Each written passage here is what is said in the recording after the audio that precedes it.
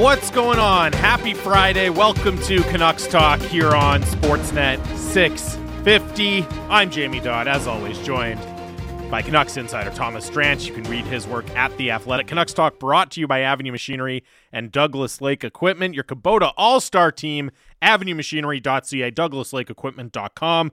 We are coming to you live from the Kintec studio. Kintec Footwear and Orthotics, Canada's favorite orthotics provider, supported by over 1,500 5-star Google reviews. Find your perfect fit at kintec.net.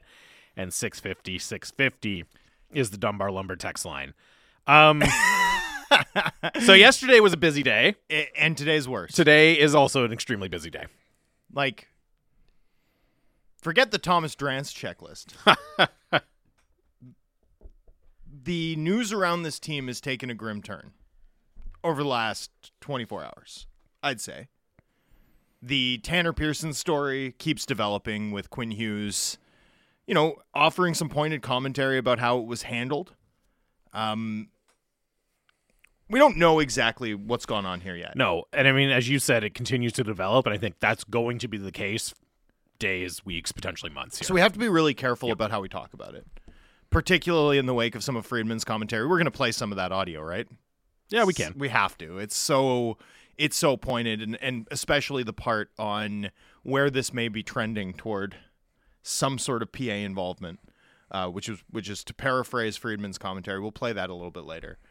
Team lost again, 5-4.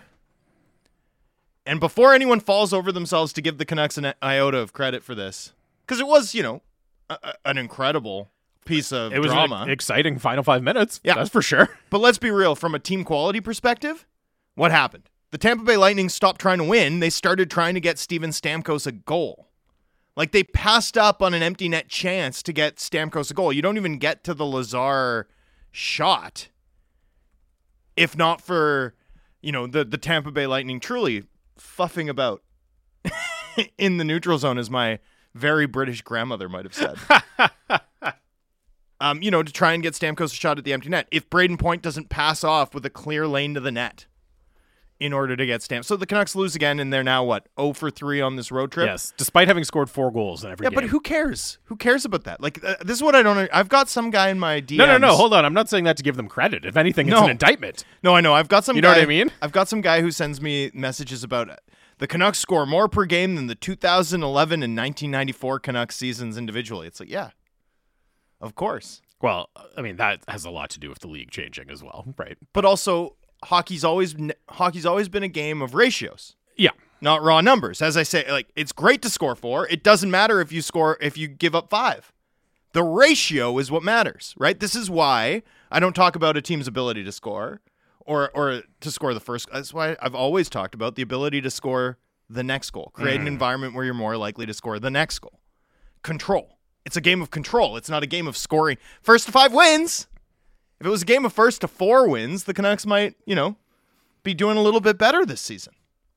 That ain't the game. What else has come out? Oh, Elias Pettersson. The Elias Pettersson with Pat Brisson appearing on Donnie and Dolly in the wake of some commentary made on the Athletic Hockey Show by your colleague, Michael Russo. Mike Russo, who knows his stuff. Is extremely, extremely plugged in. I call him the dean of hockey writers, and that's like a hard-earned moniker. Pat Brisson appearing with Donnie and Dolly, what appears to have been a late booking, by the way, because I saw that they were like, I got booked, and it was like, we have Dave Pratt and Thomas Drance, and then all of a sudden it's like, Pat Brisson's on too. Yeah. So and let me tell you something about Pat Brisson, super agent, the guy who manages the most salary of any agent in the NHL. And works for CAA, the most powerful agency in the world in any endeavor, right? Because they also do hockey and entertainment, and on and on. If Pat Brisson's on your show, you're not plugging Dave Pratt and Thomas Drance. We've got Pat Brisson, NHL's most powerful agent. Like, that's what you're talking about. Brisson telling Dollywall per his Twitter feed, Elias loves Van. He hates losing. July 1st, we can discuss and explore a contract with Vancouver, and we will. Okay. So we'll see where it all goes. And, I noticed a little bit of a checklist, too, from Merrick today. Mm-hmm. We got to play this audio. We'll get it. We'll get it for later in the show. But yeah, like Friedman and Merrick, because Friedman goes on They with literally Jeff Merrick to did a start the power show. rankings of Canucks And as Jeff issues. Merrick called it, they did Canucks triage. Like, which of the many fires and issues plaguing the Canucks are the most serious and need to be dealt with first? And what's incredible to me is they listed all these scary, dramatic things, right? The public replacement for the coach, the trade rumors, the will they or won't they. They didn't list the Human Rights Tribunal complaint, the HRC complaint, the active one against both the organization, the general manager and assistant general manager, Emily Castonguay and Patrick Alvin, respectively.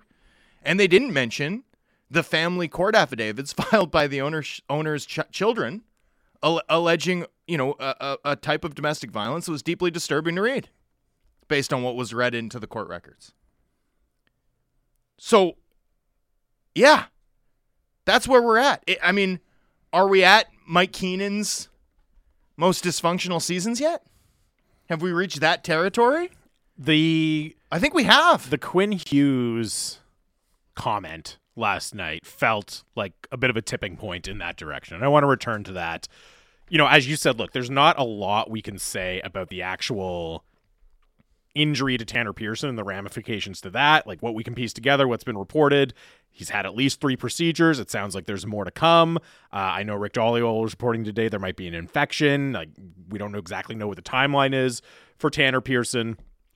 But just the fact that Quinn Hughes decided to say publicly like that, it wasn't handled properly. And I know, there's been a little bit of pushback. I heard on the postgame show last night and even in our inbox, this one comes in unsigned. How does Hughes know? Maybe he should work on his game. Well, I'm guessing Hughes knows because players talk to each other and players talk about what they're going through when they're rehabbing from injury. But the specific, like, Quinn Hughes doesn't need to be a doctor to know that at least Tanner Pearson might feel that something was mishandled, that something wasn't handled properly. And the actual, like the specifics of the medical situation and the advice given and the treatment given and all that, that's one thing.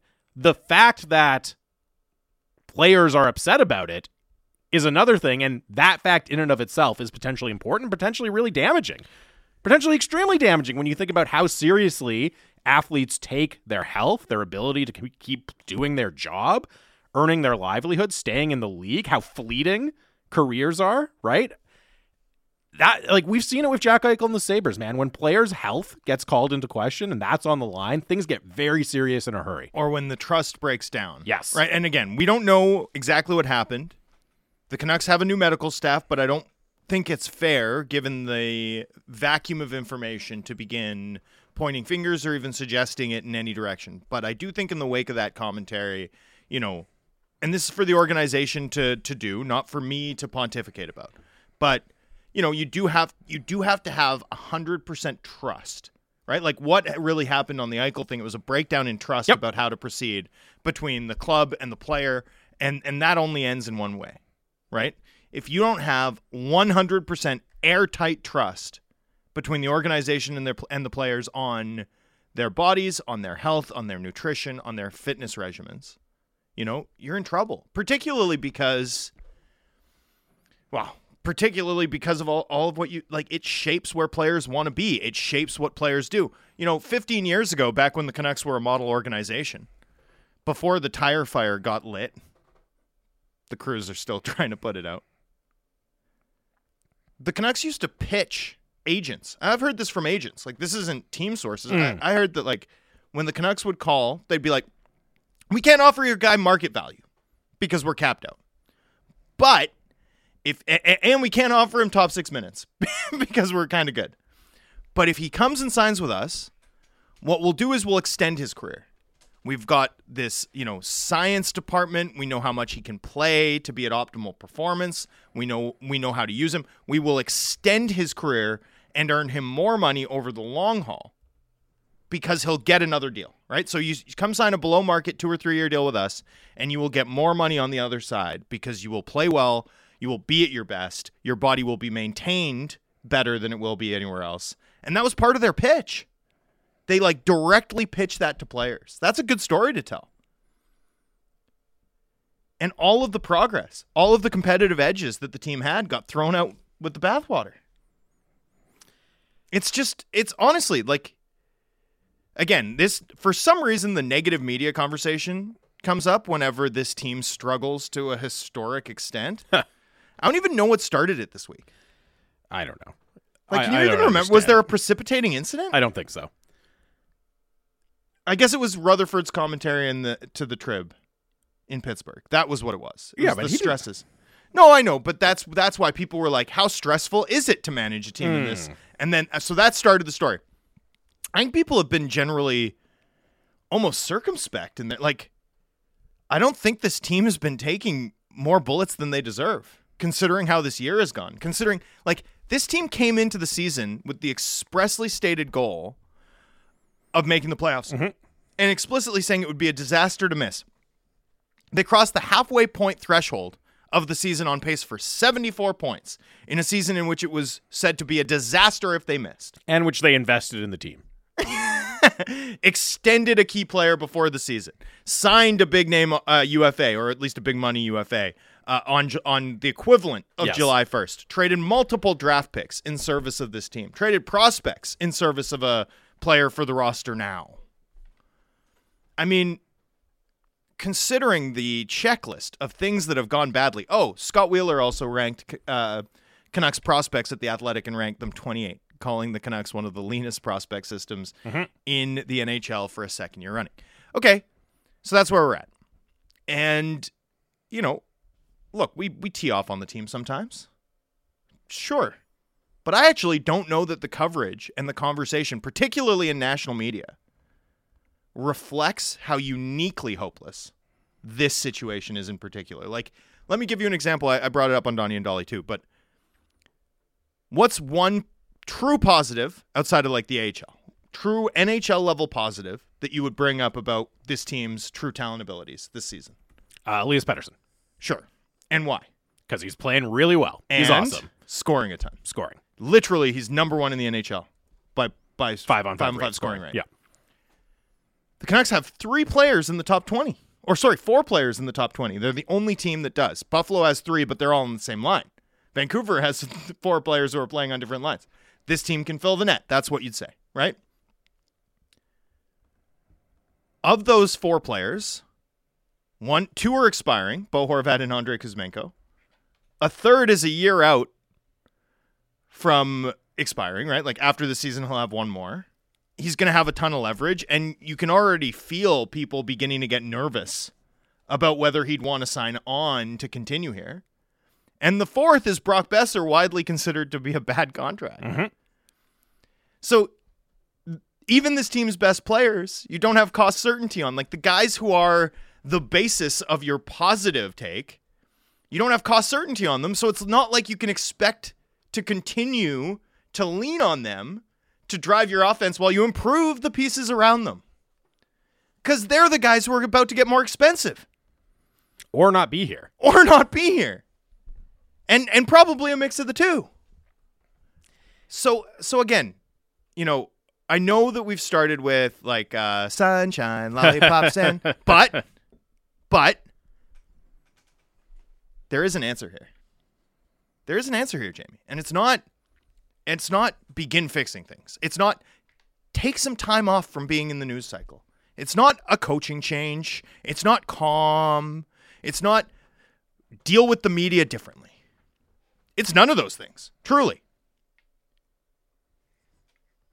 It's be honest with yourself. That's it. Be honest with yourself about where 10 years of the most rank and absurd style of mismanagement and short-term thinking that we've seen in this league anywhere from any franchise, particularly in a stable market like Vancouver, like a stable, high-interest, high-passion, high-revenue, wealthy hockey market like Vancouver, except that the 10 years of this have led you to a point where the only option is to snuff these issues out at the root. Root and stem. Start again. There's not enough to preserve here. The drama will continue. The losing will continue if this team continues down the path that they've insisted on for the last 10 years. This path of struggling against the inevitable cycles that come and go, ebb and flow in the NHL, right? You got to be all in when you're good. You got to be all out when you're bad.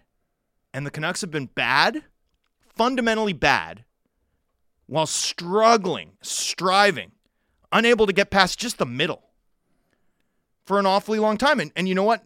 What's happened is over time, they've changed the organization. Like in 2014, when they made that change, they threw out a host of competitive advantages, right? Then they willy-nilly made a change after, they looked to change the GM. They couldn't. They doubled down. They brought the coach back. They trade for OEL. It doesn't go badly. They hire a new coach before they have a hockey operations leadership group in place. They don't do a full search.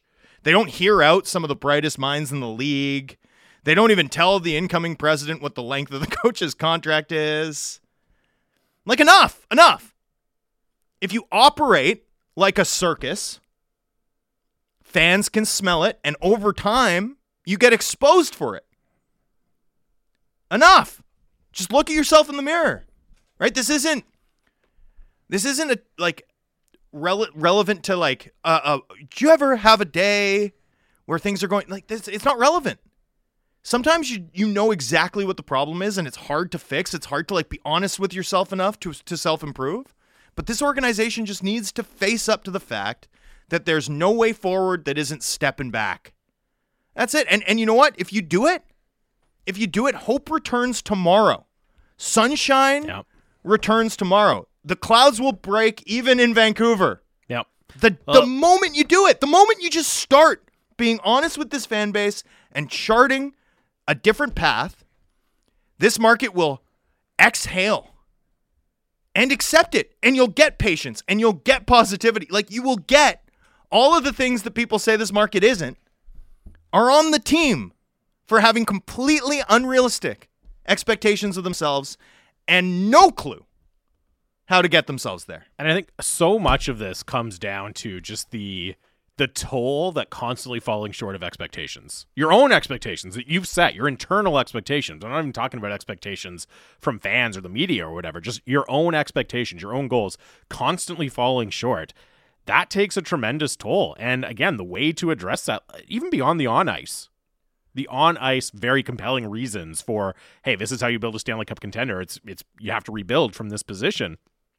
I just think from an off-ice perspective, everyone, just the ability for the franchise as a whole to kind of take a step back, take a deep breath, reset, have a year where you're not going to fail at your goal of making the playoffs because your goal isn't making the playoffs.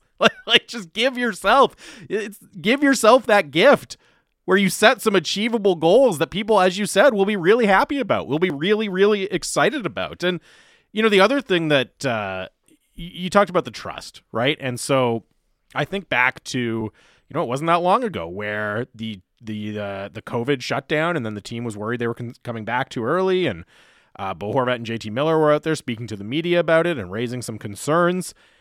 I think part of the goal for this new management regime should have been to, and probably was, to rebuild that reputation and that trust between the players and the franchise. And to hear Quinn Hughes with those comments about Tanner Pearson last night, again, whatever the ultimate story ends up being with Tanner Pearson and his medical situation, obviously the players, as I read it, think the trust was breached there. And so now the problem is, how do you go about rebuilding that trust with the players? And when you think about the position that the Canucks are in, who has that weight? Who has that weight in the organization to address the concerns of the players? Bruce Boudreau, we're hearing on a regular basis now how they're looking to replace him. He's pretty clearly a lame duck head coach, so I don't think he's going to be the guy to do it. And I don't know how much credibility the new front office has built up in that regard. Obviously, Jim Rutherford has the resume, and he has the history in the game, but, he's also made some very pointed commentary about how the team has played. So I don't know how you actually go through the really difficult work of rebuilding trust with these players, right? And that's important. It's not hypothetical. Look, Quinn Hughes is under contract for a long time, okay? So you can go through a very slow, gradual process of rebuilding trust with Quinn Hughes. But Bo Horvat's not, and as much as you and I think they should trade Bo Horvat, we've heard they want to keep him. They're going to try to re-sign him. Elias Pettersson's not under contract for a long time. And it was your colleague in The Athletic who just this week was saying, not in The Athletic, but on The Athletic's podcast, was saying, he's hearing there's some behind-the-scenes things which might make Elias Pettersson want to leave town when he can. Well, this can't help. And so that's... Man, it's they started the season by saying that it would be a disaster to make the playoffs, but at this point, you're just doing kind of like emergency trust building. That's what you have to do at this point. You have to filter every decision you make through the lens of, we have to rebuild our credibility and reestablish our credibility with the players, because it has turned into such a gong show this season that I think you're not just concerned about this year. It's not just that this year was lost, right? You're concerned about what impact is this going to have on the players going forward? What impact is this going to have on our ability to retain the guys we want, on our ability to acquire the players we want? And I think that's kind of job one now, is fixing that, is making it so that is not an issue. And that's not an easy task. And again, it might be the kind of thing where the best way to do that is to completely reset. So you're not trying to rebuild it with this group of players. It's about other groups of players in the future.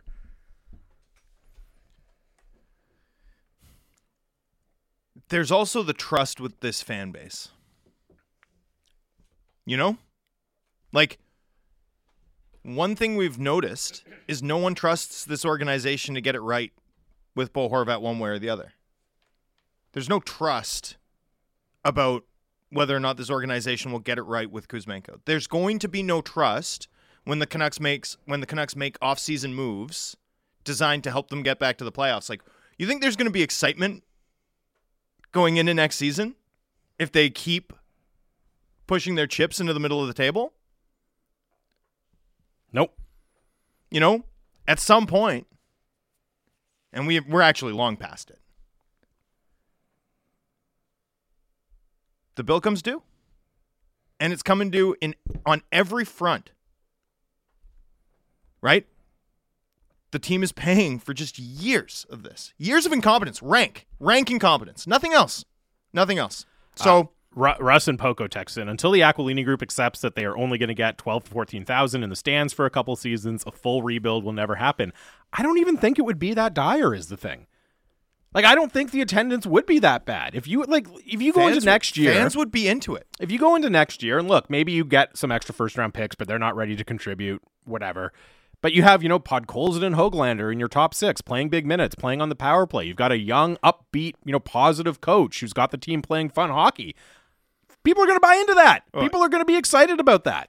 You're going to be worse than you are now? You're on pace for 74 points. Like, what are we talking about? You might only have 15,000 people in attendance. You might only have 15,000 people in attendance next week. Probably not, though, because this is Vancouver. And we love hockey here. And we love this team. Also, we've got some people texting in things like expectations for media. Who cares about expectations for media? Expectations from the team. Well, yeah, my point was it wasn't about expectations from the media. It's about their own internal expectations that they're falling short of. My expectations of this team have always been relatively low. No, look. Organization has to stop the relentless pursuit of mediocrity, and that's the big problem. Everything flows from that. And the more you struggle against it, the more things like, what does Elias Pettersson want? What do we have to do to make him say yes? Oh my goodness. It's like, what does Elias Pettersson want? You can't be thinking like this. That's how you get taken advantage of. You need to look out, advocate for yourself. You need to make this team appealing. That's it. Like, that's on the team. You can't be fretting to kowtow to this guy or that guy. You can't be hiring a coach because he's the right guy to tell off your star player who you just extended. You have to have the wisdom to not sign that player if that's the type of coach he needs. Like, come on.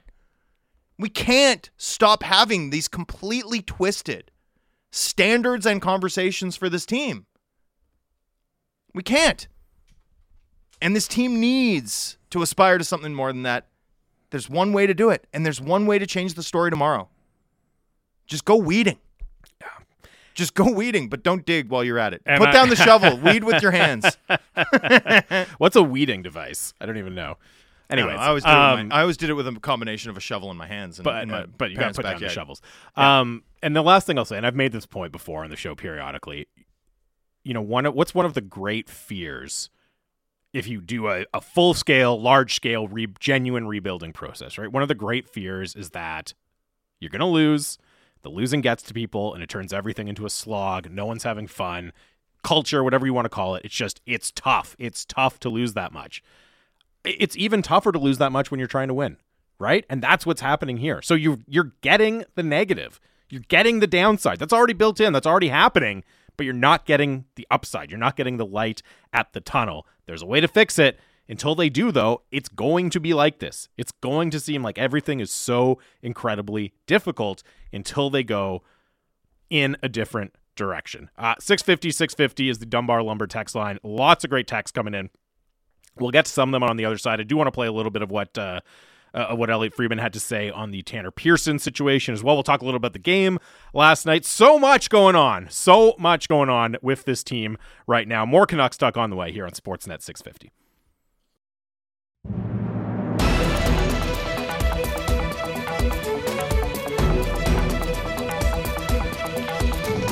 Welcome back. Happy Friday. It is Canucks Talk here on Sportsnet 650. Jamie Dodd, Thomas Drance here. 650 is the Dunbar Lumber text line. The smart alternative. Visit Dunbar Lumber on Bridge Street in Ladner or Arbutus in Vancouver. Online at dunbarlumber.com. And of course, we are coming to you live from the Kintec Footwear studio. Lots of texts coming in on the idea of a rebuild, everything going on with this team right now.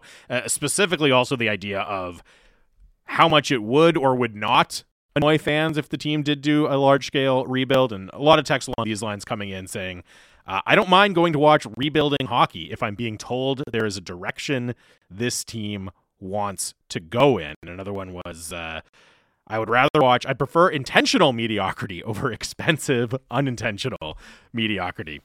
I get it. I absolutely get it. And again, this is another point that I've made a lot, but like, to me, rebuilding doesn't mean you have to be what the Chicago Blackhawks are this year. Like, I think you can rebuild and be while you're a 70-point team. I know you disagree with me. Oh, the Chicago Blackhawks, this is beautiful. They've nailed it. They've absolutely nailed it.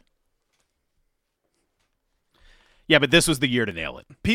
People should be envious. No, but I mean, you've got Celebrini next year. That draft class is definitely going to be lesser than the 2023. Yeah. But then 2025, you've got this Hoggins kid, said to be one of the fastest skaters who's going to be coming in the league in 10 years. And then you've got our guy, Gavin McKenna, the official player of Canucks Talk, hailing from the Yukon. Well, because by the time Gavin McKenna's draft year rolls along, this team might finally have faced up to the reality that they need to go for it. That's my favorite bit on the show, is tracking the career of 14-year-old Gavin McKenna. I know he played in the dub a little bit. I don't think he's played recently in the dub. I think he's back down to whatever lower league, but he's incredible. Yeah, I mean, hey, you were playing in the dub at like 14. Come on. He has 6 points in 9 games at 14 in the dub. Let's go. Holy cow. That's incredible. There's a reason I'm into it, man. That's outrageous. It's very, very good. And from Whitehorse? Yeah, from the Yukon, I believe. Yeah. But trained in the interior of British Columbia, working closely with ex-Canuck Byron Ritchie. So, I mean, there's even local ties there. There you go. Well, yeah, and I mean, Yukon, Western Canada, or I guess Northwestern Canada. I don't know. Does Yukon consider themselves part of Western Canada? No. Absolutely not. They're on the west. Sure. Northwestern Canada. Anyways, Ella, and we touched on this briefly, but Ella from Coquitlam texts in, Jamie and Thomas, can you please weigh in on Mike Russo's report about Elias Pettersson? Would love your thoughts on this intel. And first again, of all, I wouldn't say it was a report. I would say it was Mike Russo talking with a little bit of knowledge, as he captioned from the hip. But I haven't heard the clip, to be honest with you. Yeah, so. And we don't have the audio ready to go, but just to give you the rundown. So I listened to it, and Russo started by saying they were talking about kind of Bo Horvat and just generally what's going on with the Canucks. And Russo, who's the beat writer for the Minnesota Wild for The Athletic, but also, just increasingly a national, an extremely plugged in hockey writer who knows a lot of people and has a lot of info around the game. Initially he started by saying, this is just my gut that maybe Pettersson is going to want to move on. Then he kind of amends that to say, and he goes as far to say, people who know me know I don't just throw things out there. There's usually, it's coming from somewhere. And he says, so it's my gut and a little bit of inside info that maybe, and the words he uses specifically are, there's some behind the scenes stuff that would probably make him want to go elsewhere. That's the phrasing from Mike Russo. So not a, breaking, Elias Pettersson wants out of Vancouver, but more of kind of a, I'm hearing through the grapevine, this could be an issue type of statement or report from Mike Russo. I thought, did you see the broadcast? They had John Cooper talking about Luke Schenn. Did you see that last night? I did not see that. Okay, so but basically in praising Luke Schenn, Cooper listed like all the good guy Luke Schenn attributes that make Luke Schenn Luke Schenn, and he noted that fans can sniff that out. That was his exact wording. Fans can sniff out when a guy like Luke Schenn is just a character human being who does all the right things and contributes a ton to a team as a result. And, I think that's a really interesting formulation because, to some extent, most of the people who are hardcore enough Canucks fans to be listening to our program, you've watched hockey players for long enough. You've seen teams play for long enough that, I thought it was a really interesting, bit of flattery, but genuine flattery for the intelligence of hockey fans. Like, hockey fans kind of know the score a little bit is John Cooper's effective formulation. There's been a lot of angst about Pettersson's future in Vancouver as this team has listed along, having, not gone long with Pettersson, despite the fact that, that was, what changed to allow Pettersson and Hughes to get done when they got done was that Pettersson's side accepted that they'd do a bridge. They wanted more. So fans have been sort of, just your spidey senses have been tingling on this. So when gasoline or kerosene gets thrown on it a little bit, inevitably, people are going to sort of wonder if there's some smoke there. And, sometimes you can trust your gut. That would be my insight here. Would be sometimes you can trust your gut. If you're nervous about it, you're probably not entirely wrong to be nervous about it. That said, I don't know that it's a super active situation. And more than that, there's let me do the zoom out and talk about the shape of things, right? Yep.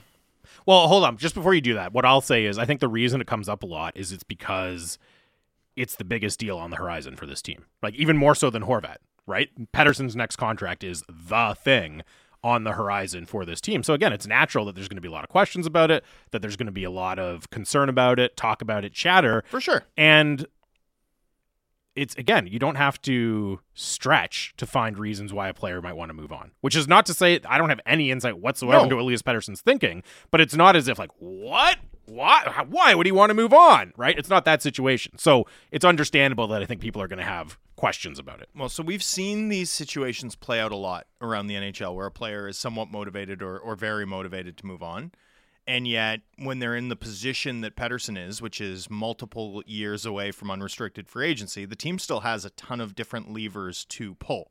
Now, as we saw with Matthew Tkachuk's situation, players increasingly can also shoot their shot a little bit, particularly given that once they're free to negotiate their extension, there's sort of a pretty direct path to being like, I want to leave, I will not sign with you, and, I would like to be dealt.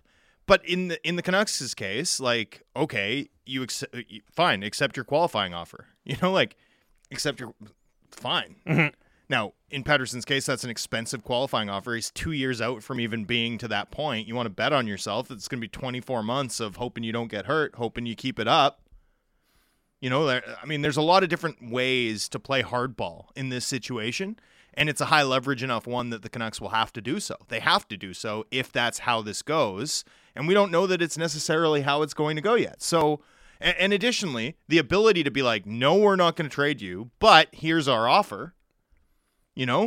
That's a really powerful tool, particularly when you're 2 years out from being able to truly solicit offers from other teams, which is the position Pettersson will find him in this summer.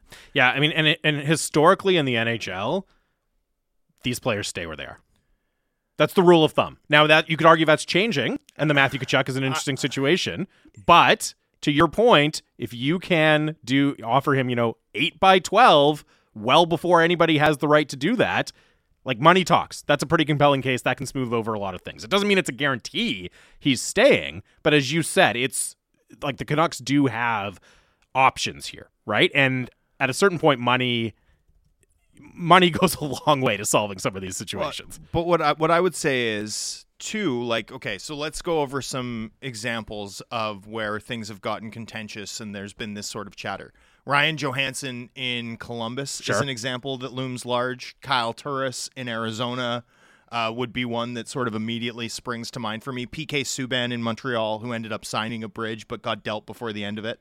Or no, he ended up signing a long-term deal, got dealt on his long-term deal. Mm-hmm. Shea Weber would be an interesting one where he went to arbitration, got the record award, right? Like, usually arbitrators just cut the baby in half. He signed the offer sheet in Philly, too, did he not? And then the next summer, he signed the offer sheet. And again, that offer sheet probably bailed the Predators out. Like, the dynamic there was that Shea Weber decided that he wanted to get it. Shea Weber wanted out of Nashville. Vancouver probably was going to be on the inside track. Canucks management met with him that summer and explained to him, if we sign you to an offer sheet, we do not land you. Right. Our only route to landing you is a 1-year offer sheet. Because then you become, then we guarantee you that you become a unrestricted free agent, or, we need to wait a year. So, but the dynamic there was the CBA was about to expire, and every player knew that the league was going to come for max term, was going to limit the term of contracts to it ended up being 8 years.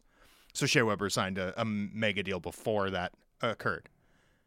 So I would say that when players are really motivated to leave, they find a way to leave eventually, but it's never as simple as that, because teams, particularly when you're an RFA, have a ton of rights that they can use to protect themselves.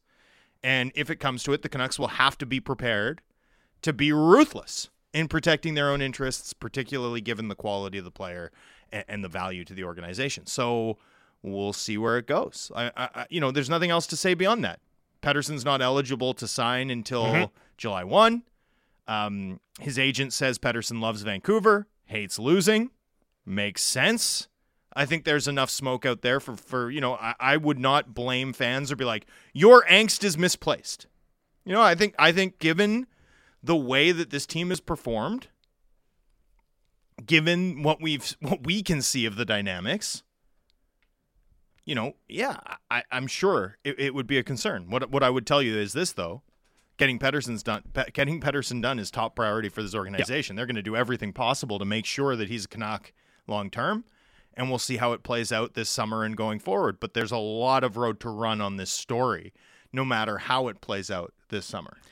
Dan in Fort St. John texts in, I'm not worried about EP40 yet. If the drama around the whole organization doesn't die down into next season, then I'll be worried. I think that's a fair gloss on things, right? Like, this is not a crisis situation that's unfolding here, but it's also something that you want to nip in the bud. I disagree. I think it is a massive crisis situation that's unfolding here. I just don't think the crisis is centered around. Well, I don't think it's. Yeah, no. I mean, Pettersson. Specifically with Elias Pettersson. Yeah, Pettersson's like a potential front in an ongoing crisis, but the real crisis is being absolutely dead stuck at the sort of upper lower, like.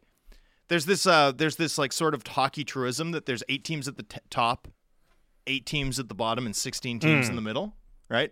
And some of those 16 are trending up, some of those 16 are trending down. But what if you're stuck as like the 15th or 16th of those 16 teams? Yeah. That's who the Canucks are. Yeah.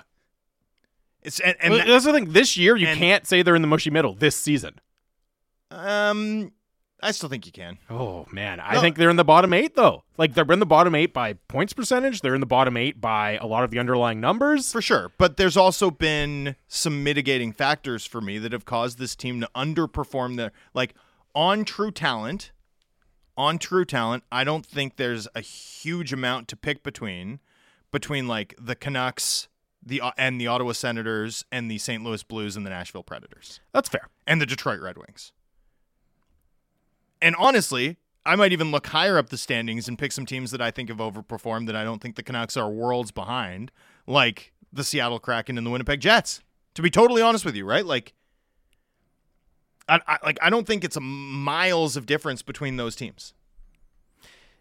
Those teams to me are in the realm where, like, it wouldn't stun me with a different coach and a couple of tweaks if the Canucks finish neck and neck with those teams in the standings next year. It wouldn't stun me. It wouldn't stun me. The only reason I bet against it is, they're probably going to lose Bo Horvat. Well, no, the Kraken have Shane Wright, and Matty Beniers is only going to get better and is already sick, and their defense core is so much more solid. Whereas the Winnipeg Jets have, a 23-year-old like Dylan Samberg, right? Like, who's the Canucks analogy to a guy like Dylan Samberg, right? The Canucks don't have a prospect like, much less multiple ones of them, like Lambert and Chaz Lucius, a Ville Heinola in the minor leagues. Like, they're just better set up.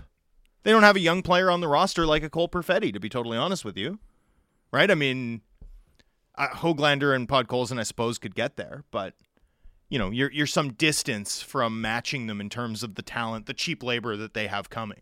So, but again, I don't think it's a huge gap in a world where like Demko is healthy and performing the way that he should, right? And where JT Miller constantly plays the wing, and you find a way to bring in at least a top 4 caliber defenseman as opposed to riding this Myers Oliver Ekman-Larsson pair, riding the wheels off it. So, again, I think the Canucks are firmly in the mushy middle on true talent. They've just found themselves, as things have sort of dramatically broken against them this season, with a really unique opportunity to lean into that.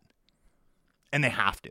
That to me, even if you're a quick fix guy, that you have to do. Yeah, and as somebody pointed out, I think it was Disco Stu, like on the subject of attendance and fan engagement, and I realize it's an incredibly slight possibility, but as he said, imagine ticket sales in Connor Bedard's rookie year. Oh, you think you'd sell some tickets for that? Think you'd sell some jerseys? Yeah, I think you would. I don't know that you could leave the house without seeing a sweater.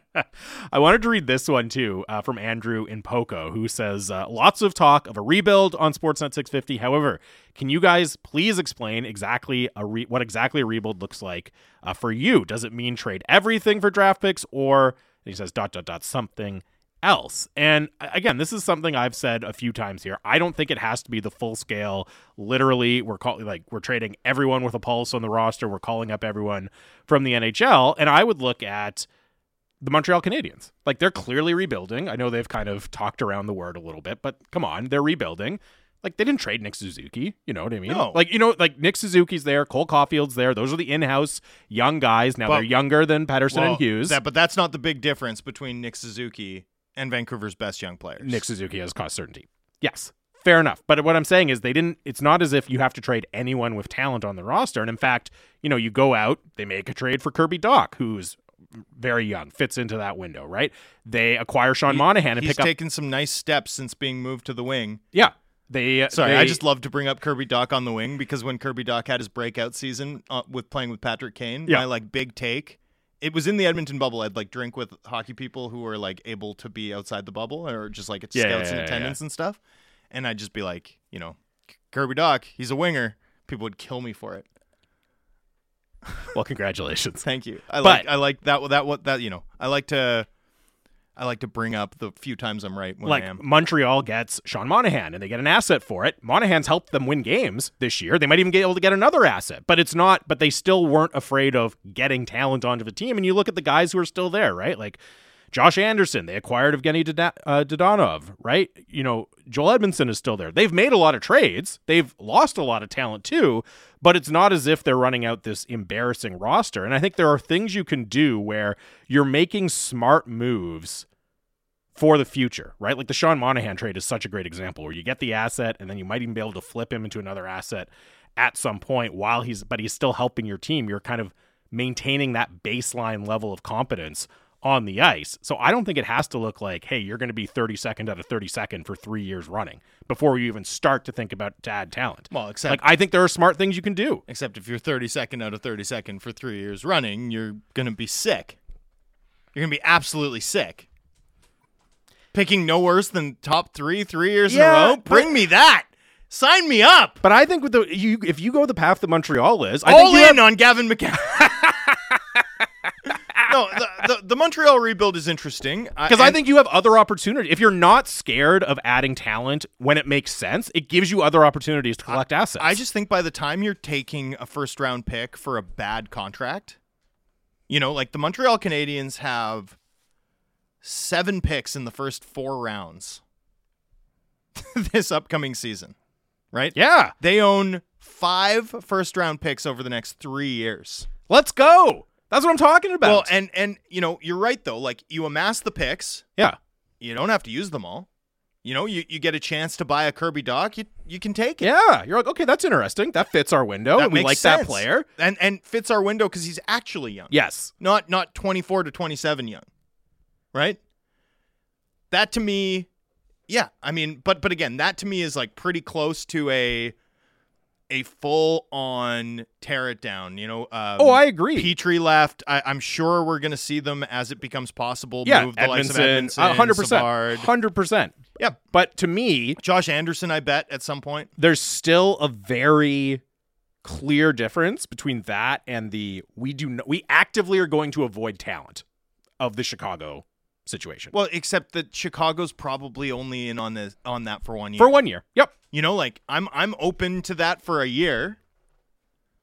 I'm open to that for a year, leading to something that looks a little bit more like Montreal. But yeah, I mean, the Montreal model looks an awful lot looks awfully similar to the New York Rangers model. No, big shocker, it's the same guy running it. Yes. Which honestly looks looks awfully similar to the Shanna plan. So those are your templates, and honestly, the Blackhawks. This is basically the Shanna plan too.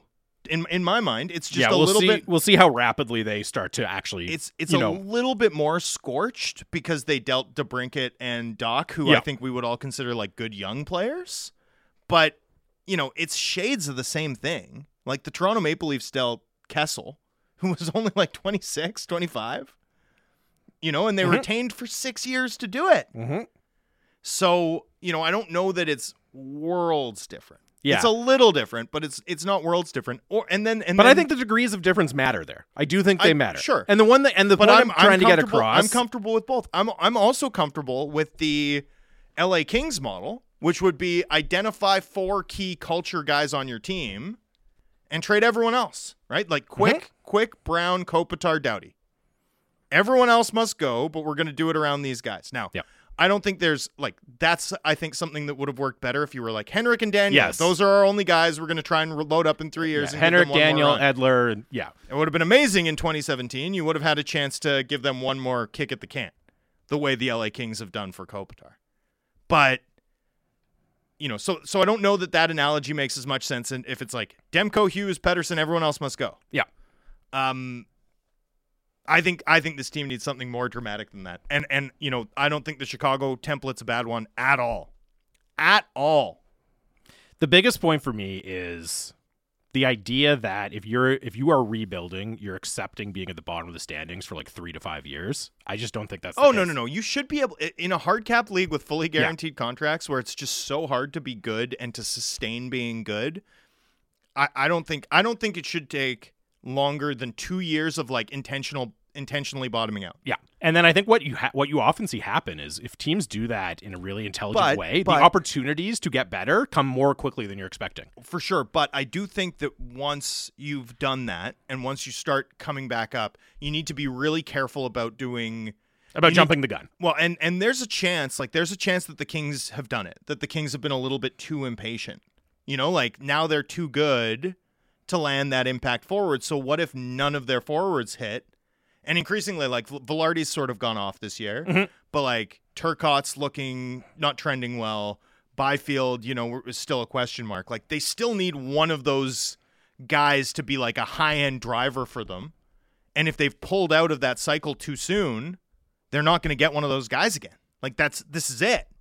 So I still think you have to be really careful about when you make, and for me, the relevant comparison here would be you have to be really careful about when you make the JT Miller trade. Right. Because if we're being honest, the Canucks locked themselves into this mushy middle window the moment they made that deal. And I think the other point to take from that, even though it panned out and they gave up a 20th overall first, like they had Hughes, they had Pettersson, right? They picked in the top 10 4 or 5 years in that cycle. I think maybe 5 of 6. Did they add 5 of 6 because they got Podkolzin? Yeah, well, also 19, 18, 17, 16, 15. Well, 15 was outside the top 10, but Okay. was Besser. But 14. So 4 or 5 there, and then 14 as well. Yeah. Okay, so 6 of 5 in the top 10. You should be good if you don't, do everything wrong for 10 years. But unfortunately, this team did, so you kind of have to repeat the process. It doesn't have to be as dramatic though as like 5 in the top 5. But you're probably looking for 2 or 3 more because you can see it. You can see it on the ice every night. You can see the sort of difference that Pettersson and Hughes make. But they don't have enough elite running mates. You have sort of 70% of McKinnon and Makar.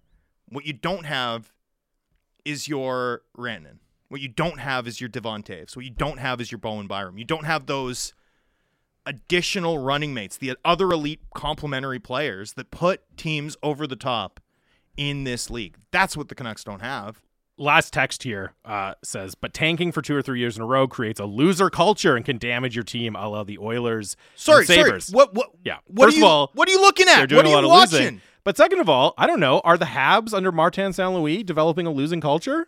I don't follow them day in, day out, but it doesn't seem like it to me. It seems like St. Louis is doing a pretty good job of avoiding that. I don't think it's written in stone that it has to happen like that. Are the Tampa Bay Lightning still held back by their loser culture that allowed them to pick Stamkos and Hedman?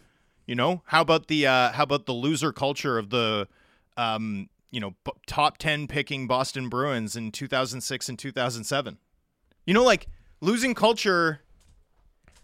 I mean, the Washington Capitals lost for like 6 years. Mm-hmm. They picked in the top 3.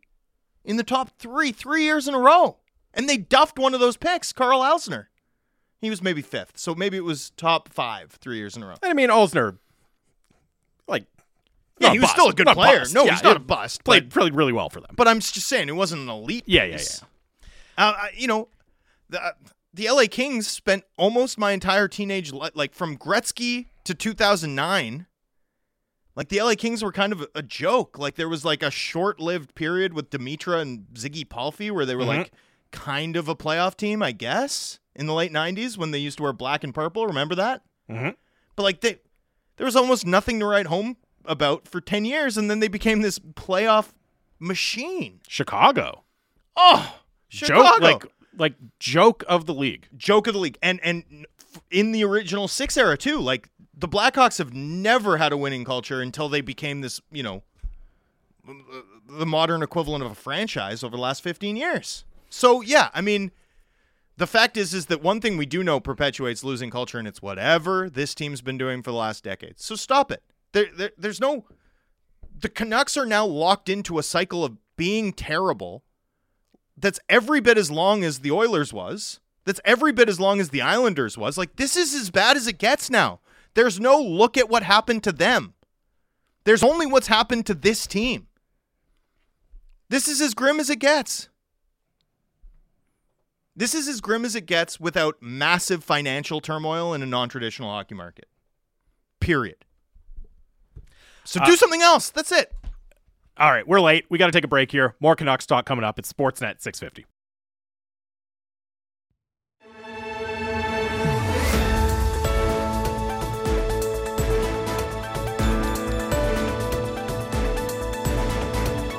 Canucks talk here on Sportsnet 650, Friday edition of the show.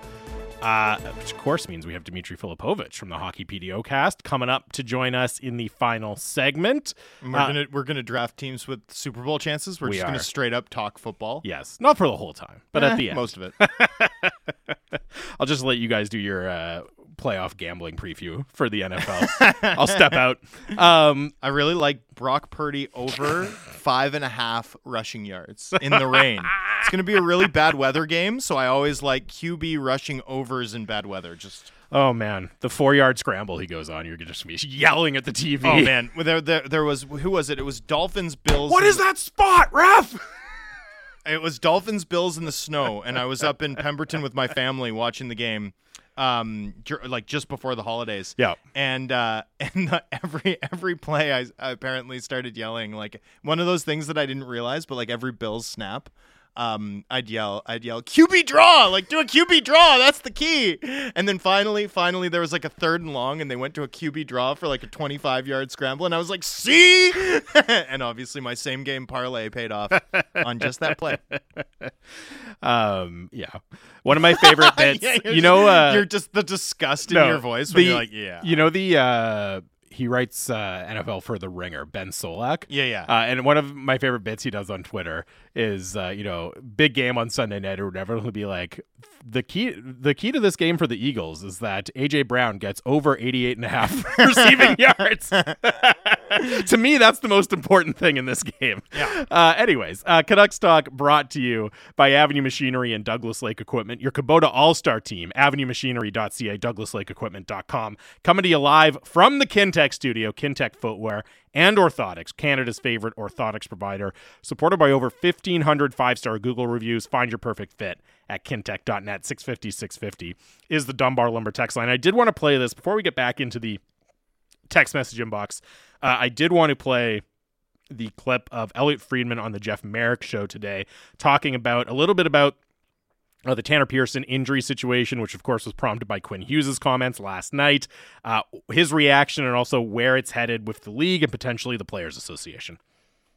And, I think we're all really curious to see, exactly where this is going to go, this particular situation. By the Canucks' own tweets yesterday, he's had at least 3 procedures, and I'm under the impression there's more coming. It sounds like the thing about this is, you and I did a lot of work on Eichel, and it was a big medical situation, and I think it's going to be a big discussion point between the league and the Players Association whenever we do our next CBA. So, like, the number one thing I think about when I see that is this going to be another situation where the league and the Players Association are going to have to get involved to potentially sort this out? And because that just based on my internal reading and what I've seen, it sounds like we're headed in that direction. That's Elliot Friedman again reporting that it sounds like, at least right now, we'll see how it develops, that the league and the Players Association might end up getting involved in the Tanner Pearson situation. Of course, it's, he's had at least 3 procedures. Sounds like more coming.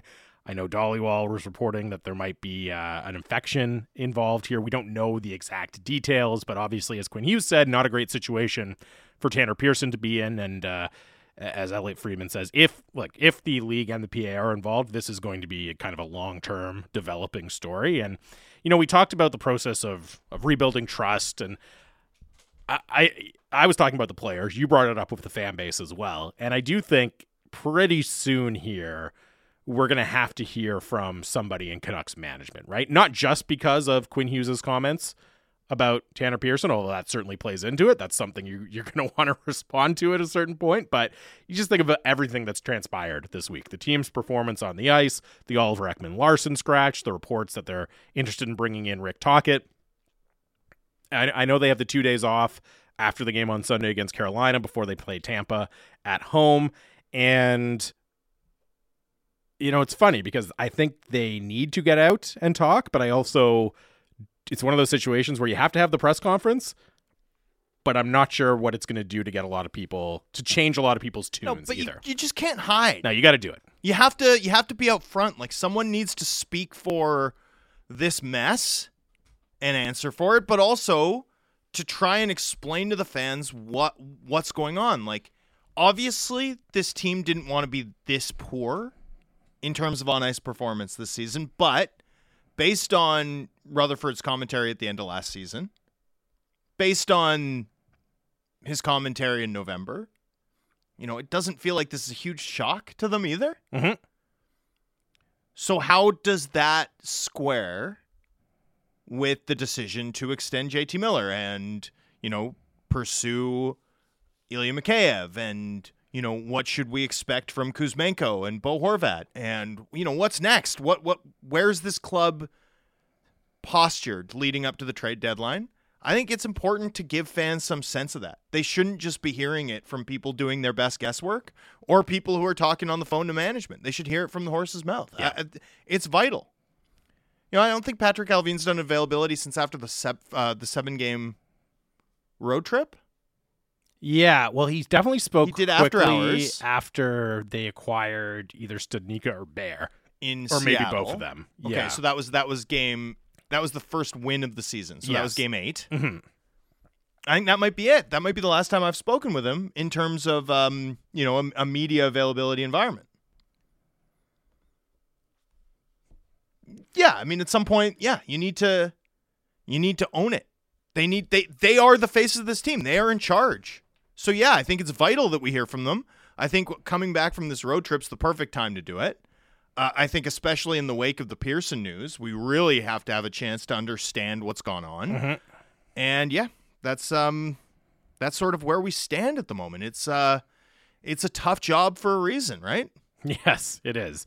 And I'll be honest, I understand that Patrick Allvin naturally plays things close to the vest, right? He's also still learning how to operate in Vancouver as the general manager. I understand all that. I would like to hear a little bit more openness. Like, I understand there's a reason that some executives want to, keep things very tight-lipped, keep things wrapped up. I think that we're in a situation now where a little bit more openness, a little bit more directness, I think would go a long way with the fan base. I wanted to address this text. Okay. It's pretty hard to win when you don't have your number one goaltender. Everybody understands that except the media. So I'm going to start here. I'm going to do like a fisking of this text All in right. Okay. because it upset me. Do you know who's been without their starter all year? This is going to be a bit. Just go like, Okay. Who? The Vegas Golden Knights. Yep. Do you know who has $10 million worth of goaltenders that they don't even use? Who? The Seattle Kraken. Do you know who spent a month without their best young goaltender? Who? The Dallas Stars. Do you know who went a month without either their starter or their backup healthy? You can answer if you know. Toronto. I got it. Nailed it. Nailed it. Do you know who also hasn't had their starting goaltender, their highest paid goalie, play a single game for them all season? Who? The Carolina Hurricanes. Do you know who's without their starter at the moment? Who? The Pittsburgh Penguins. These are good teams. Guess what? Good teams can win games without their goalie. Good teams aren't so dependent on their goalie Yeah. And that actually, they look like one of the league's worst teams without him. it's actually Stop it. not just the media that is like not buying into Demko makes this team a contender. Because you know who else has said that explicitly? Jim Rutherford. Well, we have a good goalie, but that's not enough. So then this text continues. Nothing needs to change with the Canucks except getting Demko back to form. Forget about rebuild. That's going to take forever to get competitive. No, this is going to take forever to get competitive.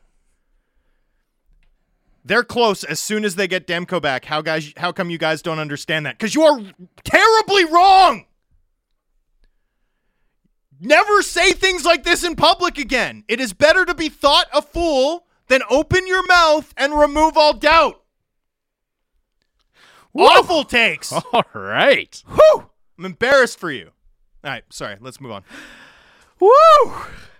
All right. Mount Drance exploding over here at that texter. Well, it was just such a bad argument. Well, here's the thing. They're not a good defensive- Please, I want to encourage you to use the 650 Dunbar Lumber text line, but don't send stuff like that in. Holy cow. Unless you're looking specifically to annoy Thomas Drance, and then go nuts. Go absolutely nuts. Oh, goodness. And here's the thing. They're like, you can't look at this team and argue they're good defensively. I didn't know you could text a fart until I read that text. Truly amazing. You can't look at this team and argue that they're good defensively. Like, could they get better goaltending? Of course they could. Of course they could. Yeah. Would it make much difference? No. No. They're dismal defensively. They're so bad. Hey, I don't know. let's talk here. One thing I really enjoyed last night. I'm All going right. to do a serious thing I really enjoyed last night. The pass from Quinn Hughes to JT Miller was amazing. It was good. But what I really liked was the shimmy in the neutral zone. Like, you don't often see this, but you know what Quinn Hughes looked like? He looked like a quarterback in the pocket where they find, like, he sort of put the puck to his left and then shimmied and didn't recapture the puck until he had the lane. That's all world. That's amazing stuff from Quinn Hughes. There are very few people on this planet that can make that play. I loved every second of it. And I love JT Miller's finish, too. That was a great deke. By the way, I mean, you know, if you're on Team Lottery Odds, Team Tank, like Pettersson scores, Quinn Hughes scores, you know, like exciting final 5 minutes of the game. But ideal. Incredible final play. Oh, unbelievable. So Curtis Lazar.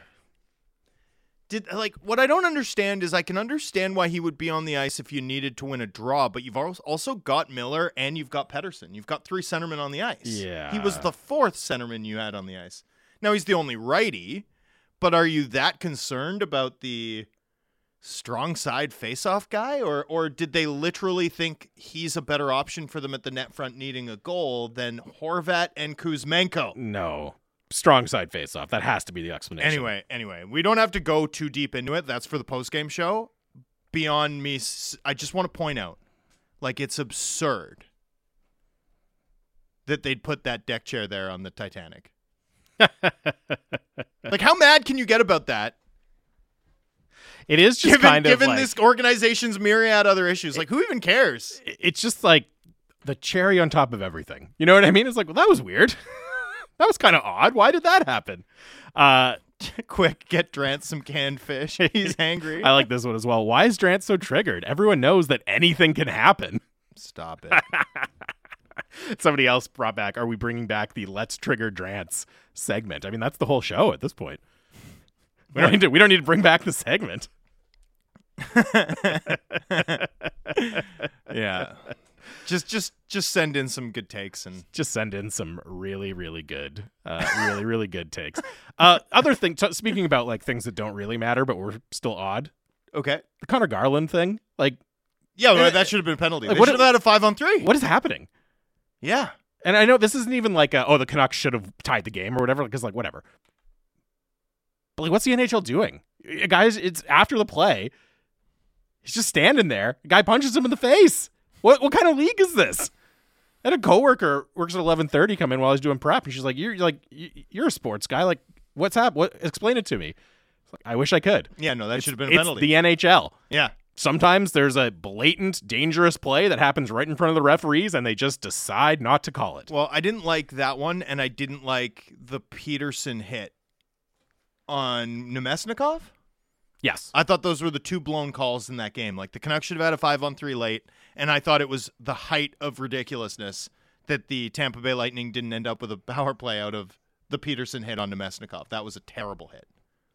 Yeah, I agree. Also, was it this game or the last game where Pettersson, I saw a lot of chatter about a soft hooking call on Pettersson? I think it was the Pittsburgh game, so yes, never mind. But I think it was Dumoulin, right? Who fell into the wall. That was a really dangerous play from Pettersson and needs to be called every single time. That was like reckless. It wasn't soft. Anyway. Look, I actually thought it was mostly a well-officiated game. I didn't think there was a ton to take away from it negative. I don't know if you can, like, those are 2 really big misses, though. Because, like, job number 1 is protect the safety of the players on the ice. Yeah, you know what I mean? You're right. So I don't really know you can, when you blow those 2 calls. You know what? As much as I demand high standards of the Canucks, I should remember to have them for the NHL too, and I just sometimes don't. Well, they have spent so many years just like relentlessly lowering our standards, lowering our expectations for what we can expect from NHL referees, right? Like that, we are trained to just kind of shrug and go, "Oh, I don't know, that's the NHL for you." Sorry, the guy I may have buried. Texts back, who cares about those other teams, buddy? We care about the Canucks. Yeah. You don't care that your take is massively provably wrong based on a list of 10 relevant teams that have also been without their starter and continued to succeed? He says, I'm embarrassing and I'm not helping anything. Stick to my Gavin McKenna takes. I will! That I will! Finally, some gold. We are the number one source for Gavin McKenna. Gavin McKenna related takes and analysis. We're all over the 2026 draft class here on Canucks Talk. Actually, somebody else texted in. It's way down in the inbox now, so I can't find it. But texted in like 2 other names to watch in the 2026 class. Immediately went to Elite Prospects to check them out. That's what we're all about here. 650. Continue to get your thoughts in. This one, Jay says Drancer's about to reach his final form. And somebody else said, I just had an image of old man Drance, and it reminds me. He said of Seinfeld's dad, but I think he probably means George's dad, Costanza. Right. Okay. Because Seinfeld's dad was very mild mannered. Yeah. For the most part, you could get upset, but Yeah. Costanza was Amazing. So good. So there you go. Well, okay. And then sorry, there's one other thing I want to talk about. But From it the may have game? just from the Canucks generally. It may have slipped my mind. Anyway, whatever. I'll remember it later. But yeah, thanks for the good texts. That was fun. That was fun. Sometimes you just need a release, especially at the end of a long work week watching okay. Here it is. This road trip's been perfect though, right? And okay, so this road trip's been perfect in terms of results. Sure. The hockey's been fun to watch, right? I think they're going to win Saturday in Florida. Oh, yeah, I guess we should talk. We'll talk about it a little bit with Dimitri, but yeah. I think they're going to win Saturday in Florida. One thing to watch in Florida. Well, yeah, you're right. We'll get into it with Dimitri. The one thing I was going to say as a preview is first game back from a road trip for Florida. I think they're playing man defense, which you don't often see. So watch them in the defensive zone because I think Paul Maurice has them playing man defense as opposed to zone on in-zone play. This is what my observations from watching the Panthers, which I do a lot. And I'm not like hockey coach smart. I can't like tell you for sure that they're playing man defense, but I think they are. And if that's the case against this offensive attack, the Canucks are going to score some goals. Now, they're going to surrender a lot of rush chances, but Canucks are going to score some goals. And last thing before we go, we crushed it on our watch checklist. Don't say we. You want to pat yourself on the back. That's No, all right. Vasilevsky played great. I did throw Vasilevsky in there, Yeah, and, so and he makes the save. to end We the did game. it together. We did it, yes. Good job, bud. And by the way, I just want to confirm that it's not just on the air. Drance texted the Canucks Talk group chat that we have with us and producers Dom and Lena during the game to be like, I got him all right. Braden Point creating off the rush. Stamkos gets the shot that he is for sure a goal if he doesn't miss. Yeah, it was good. That was fun. that was good. You did it. All right, Dimitri Filipovic coming up next. Final segment of the week. We'll preview some upcoming games and, just talk about whatever with our guy, Dimitri. Final segment of Canucks Talk here on Sportsnet 650.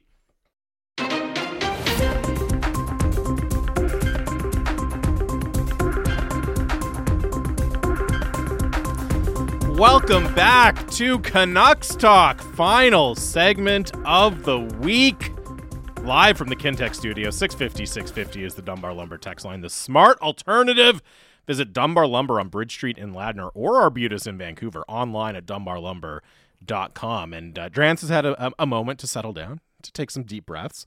A Serenity Now mantra or two. Yeah, I mean, I find losing my temper very clarifying. Cathartic? Yeah, cathartic, exactly. But here's some good Feeling news. great. So the texter you were having a little back and forth with there, and he told you to stick to Gavin McKenna takes. He texts back in to say, I'm serious about the Gavin McKenna takes. I've seen him play in Victoria. He's unreal. So we're building some common ground here, Drancer. There we go. We're all into Gavin McKenna. We're all into Gavin McKenna, even if some of us have lost touch with the reality facing this team. As we do every time this time of week. On Friday, final segment, we welcome our pal Dimitri Filipovic, host of the Hockey PDO Cast, in studio with us to take a look ahead and also just kind of do whatever as well. Dimitri, are you aware of Gavin McKenna? I am not. Okay, so Gavin McKenna, eligible for the 2026 NHL draft. Nice. Yeah, I believe he has 6 points in 9 games. He in the dub this year. just recently turned 15, but he had played 9 games in the dub as a 14-year-old and scored six points from Whitehorse, if you can believe it. Oh, wow. Only 160 pounds? He's going to have to put on some weight. Yeah, and He's gonna NHL have to scouts get question stronger. his size. Yeah. He's going to have to get stronger and work on his skating. Yeah, that's my scouting report. Got dynamic offensive talent, though. He's going to have to get older. So, anyways, we're trying to be first on the bandwagon for Gavin McKenna. Nice. That's our goal here. I think we've achieved it. Yeah, easily. I think we're raising Gavin McKenna's profile significantly in the lower mainland. This is how invested we are in the Canucks should rebuild bit. Things have gotten bleak in the studio. very bleak. No, see, I'm all about turning it into a positive. It's like, oh, great! I get to track this player's career now for years to come. How exciting! This exciting young player. What a joy that is. It's not that exciting.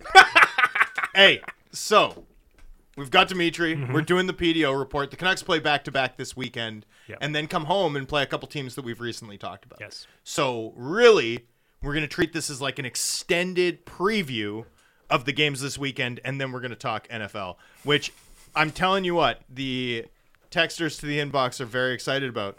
One begging, please, Trance, don't predict football. You barely know anything about hockey. Hey, fair point. They let us do a Blue Jays Mariners playoff preview show. Yeah, we nailed it. Yeah. Series was over before I got home. Okay. The Florida Panthers. Yes. Are they playing man defense in zone? It looks to me like they're playing man defense in zone. Yes. Although they are, right? Yeah. Oh. But I mean, talk about burying the lead. I feel like we need to talk about their offense, right? Yeah, of because course. that's the story with that team. They went from being the best regular season offensive team ever to not that. Their underlying numbers are still right up there, but they're just not as efficient as they were, which shouldn't necessarily be a total surprise. But obviously been disappointing, and they just look like an entirely different team so far this season. Is it the Paul Maurice effect? Is it that simple? Yeah, I mean, it's bleak when Rick Bowness takes over your previous job and looks like an offensive savant unlocking Josh Morrissey, as we've talked about for two straight PDO reports, I think.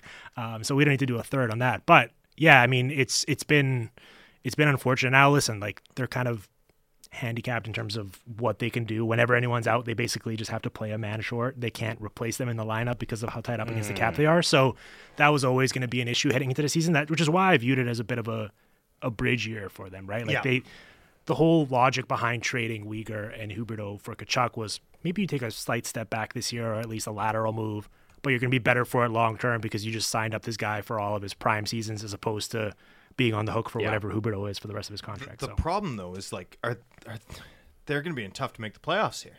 Yeah, and they're down their first-round pick to Montreal for the Ben Shaw trade, yeah. Can you imagine surrendering a first-round pick in 2023 for Ben Sherratt? Can you imagine it? A lottery pick, I can. Potentially. I lived it. I saw it. I followed it last year. As a national writer, I had to talk about it, yeah. But, like, at the time, I don't remember hearing, like, I didn't even consider it. Like, no one considers it a possibility that there would be a lottery pick, yeah. What if Montreal gets Bedard from that pick? For Ben Sherratt? I'm going to be furious if that's how this plays out. I'm just telling you right now. I'm going to go off. Why? That'll be amazing. It'll just upset me. Drance has a soft spot for the Panthers. It does. You might have heard. You might have heard once or twice. I've heard about the Leafs, but not the Panthers.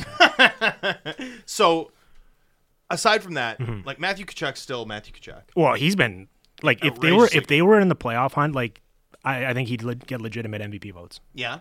Like not for winning it, but I think he'd be on ballots because he's been that good. Like he's been everything that we thought he would be in terms of like reshaping their offensive approach and stuff. They're just nothing else beyond that, really, right? Like, so it's they don't have anything to fall back on, but he himself has been fantastic. Are they mobile enough on the back, having lost Mackenzie Weegar? Yeah, I think so. So do you think the issue is mostly systemic at this point?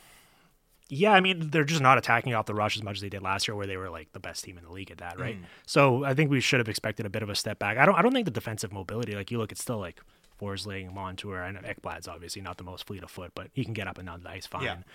I don't think that's the biggest issue. I think the forward group has been actually, ironically, a much bigger issue, right? It's a lot of Eric Stahl. It's a lot of like trying to patch together and make it work in the bottom six, and I think that's been the biggest issue, if anything. What have you seen that like Paul Maurice has actually tangibly changed from what they were doing mostly under Andrew Brunette last year? Yeah, I think it's just a matter of like they're playing slower as a team, right? Like they don't have that sort of snowball effect where last year, even if they went down 4-0 early in a game, you like almost had confidence that they were going to come back eventually. It's like a toothless attack, really. And so it's a shame because as a fan, it was incredibly fun to watch last season, and we're don't get to experience it anymore. So that's a shame. But I think that's been the biggest departure for me. And when you look at that division now in particular, right, like up top, Boston, Tampa Bay, Toronto, even Buffalo plays like such a more high octane style than them. It's been quite a step back for them in that regard.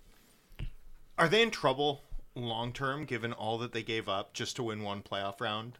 Considering considering Buffalo's coming, considering what we're seeing out of the Red Wings this season? Yes. Yeah, and you mentioned Ottawa there, who I think, has disappointed this season, but I think still generally has they're a brighter future in terms of like younger assets that they have. They're right? a GM away from being a playoff team. Yeah, maybe a coach too. Here's the thing. There's no way Sergei Bobrovsky's on this roster next season. But how do you get rid of him? Well, that's going to make the situation even more bleak. But I think they kind of telegraphed that once they gave Spencer Knight the extension, right? Like you're not spending $15 million up against the cap on goalies. I think you might have to. Nah, I don't know. Bobrovsky's money in terms of what he's actually owed in real dollars comes down quite a bit after they pay his next signing bonus. I've never told our listeners this, but Jamie will vouch for me. I'm obsessed. This is 100% true. I'm obsessed with finding ways for the Vancouver Canucks to get the Bobrovsky contract as a way of shedding bad. I would say like the number money. one thing that comes up when we're just like spitballing, blue sky things for the Canucks to do. The number one thing that Drance brings up is take assets for Bobrovsky. As Dimitri is explaining, it's so bleak for them. Yeah. It's going to hold them back so significantly. If you're a team that's not that close, like here, what's another thing that's true about Bobrovsky's deal? It's a year shorter than Oliver Ekman-Larsson's. I'm just saying. Tom, I hate to break it to you, but OEL is not getting moved.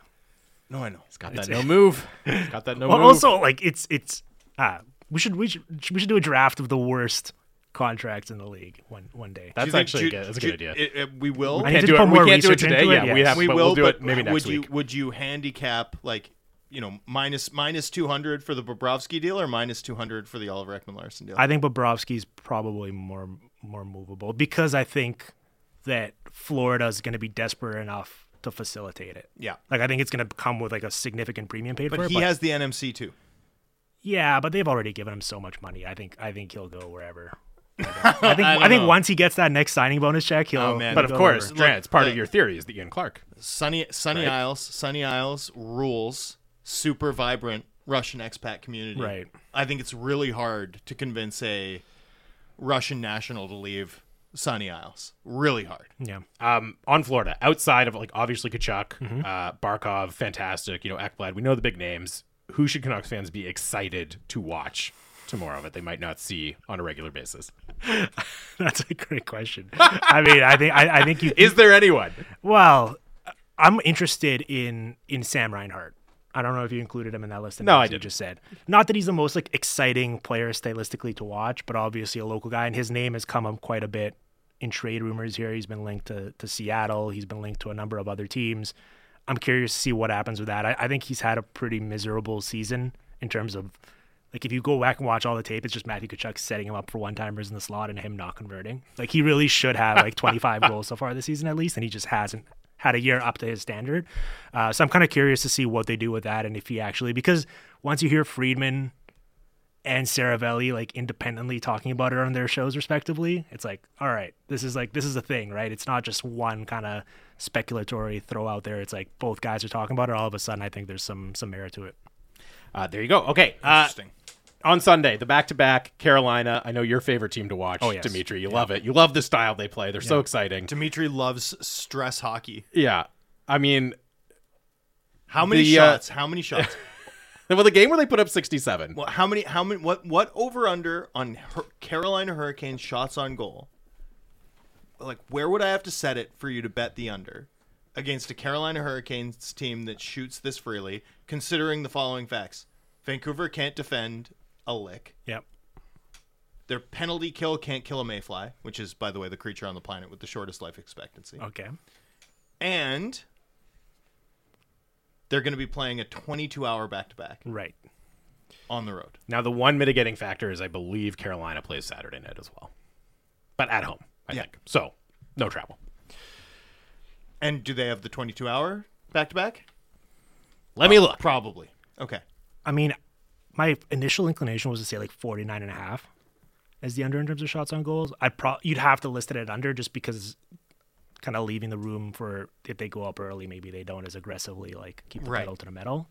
So somewhere in the 40s, I'd guess, is a pretty conservative estimate, right? Yeah. But as Jamie said, they did just have a 67 shot on goal game. So yeah.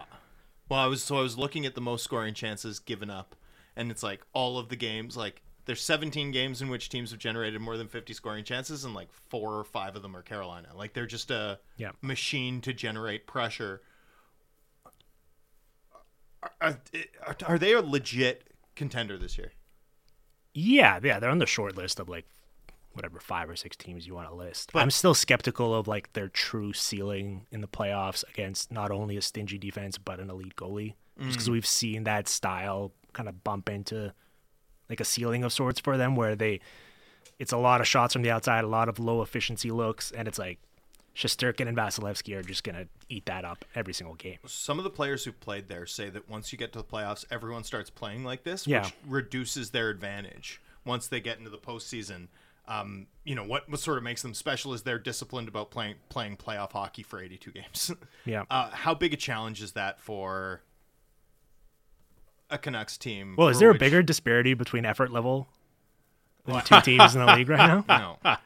I mean, if the like structurally speaking, right? If the Carolina Hurricanes are the Eiffel Tower, where you can like see the bones, the Canucks are Flubber from the beloved Robin Williams movie. God, I would love to see Rod Brind'Amour and JT Miller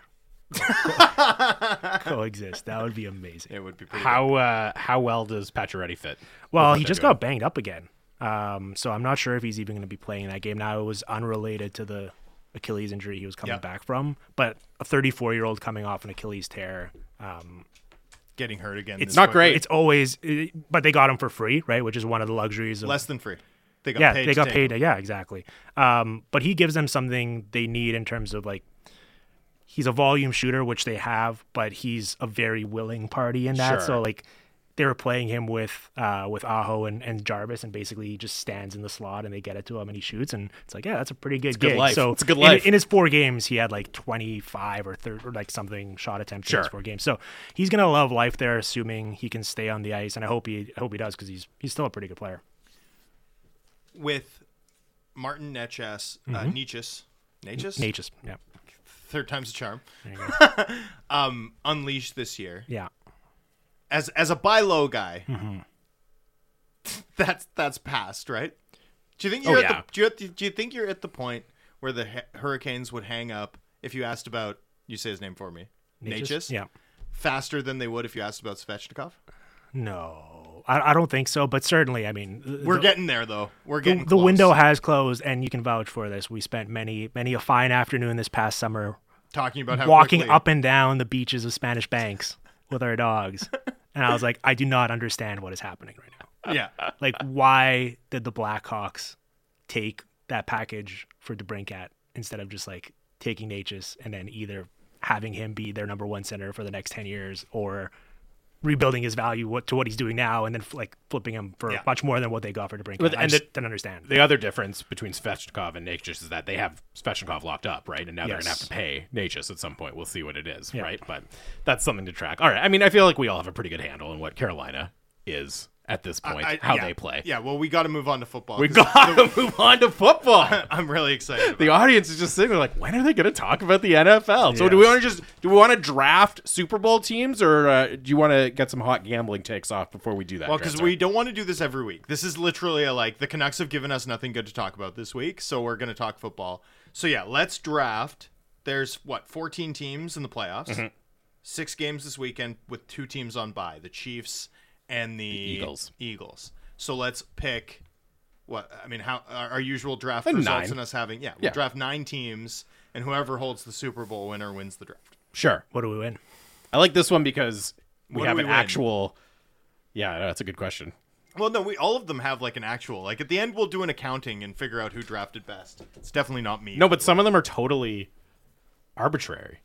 Like there's no objective criteria for best NHL defense pair. Yeah, but we'll know. We'll just know. In your heart, you will know who won. Okay. All right. That's good. Who wants to go first here? All right. You go, Drance. Okay. So I'm going first? Yeah. Sick. I've been thinking about the game theory here. The Bills are the betting favorite, but I think the AFC, those 3 AFC teams, offer you something of a crapshoot if you're taking any of them. Like, I don't actually feel confident that the Bills emerge out of the AFC. They have to play each other. Yeah. Right.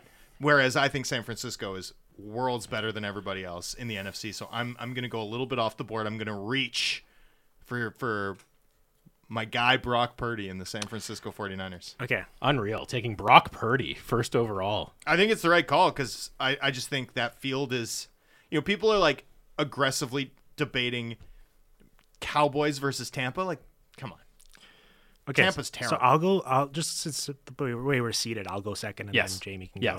This is the problem with what you just did, Trans. I have to take the Eagles here because they have the round 1 bye in the NFC, and I think they have a smoother path. Like, they're going to have to eventually play San Francisco. And you love Jalen Hurts. But I love them in round 2. Yeah. Regardless of who they play. But if I do that, then Jamie back-to-back just gets to go Bills-Chiefs. Yeah, it's true. And can we allow him to do Collusion at the draft table. He's just sitting over there. He's just talking out loud. I'm just mapping it out. I'm trying to figure out who's going to fall to me after this. I think the good thing about taking the Eagles. Yeah. Like, I think if you don't take the Eagles, he will. Right? Oh, but if you don't take the Eagles, then you get one of the AFC giants on the way back. You just don't get to choose which one. No, because he gets snake, right? Yeah. So you get to take both of them. Drancer is throwing the Bengals on the way back. In there. Oh, come on. The Bengals are awesome. The Cincinnati BBs? All right. Cincy BBs. Okay, I will go Philadelphia Eagles, second overall. Chiefs, Bills. Back to you, Dimitri. Easy. You were dead right. I was going to do that. I have to take the Bengals here. There's no other choice. There is no other choice. And that leaves big drop off here. And that leads me to take the Chargers are the easy one. Okay. What do you mean? Why that face? Oof. Who's better without Mike Williams? Who's better than the Chargers of the remaining teams? Have you seen their horizontal rate offense without Mike Williams? You do it, man.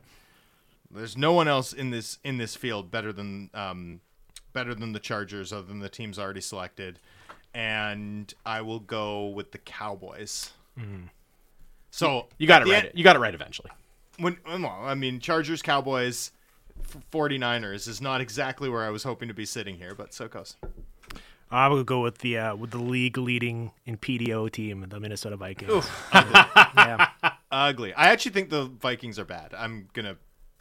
You're taking the Giants over them this Sunday? I'm going to lay some money. So I have now truly nobody left. Well, you have either Skylar Thompson or the Jaguars. I will take the storybook Jacksonville Jaguars to round out that by is three. The right pick. To round out by 3. Yeah, bet on QB talent right there. Yeah. Yep. So I got all AFC, Chiefs, Bills, and my Jags. I'm a big Jacksonville Jags. I mean, at the end now. of the day, you have the 2 betting favorites picking third, so that's pretty good. Oh, God, that's what it's all about, man. How do we let them do that? Smart drafting. Because I picked the 49ers. You got Eagles. I got Eagles, Bengals, and Vikings. Whatever. As much as I say there's no objective criteria to most of these, the one thing I do know is Drance always has the worst draft.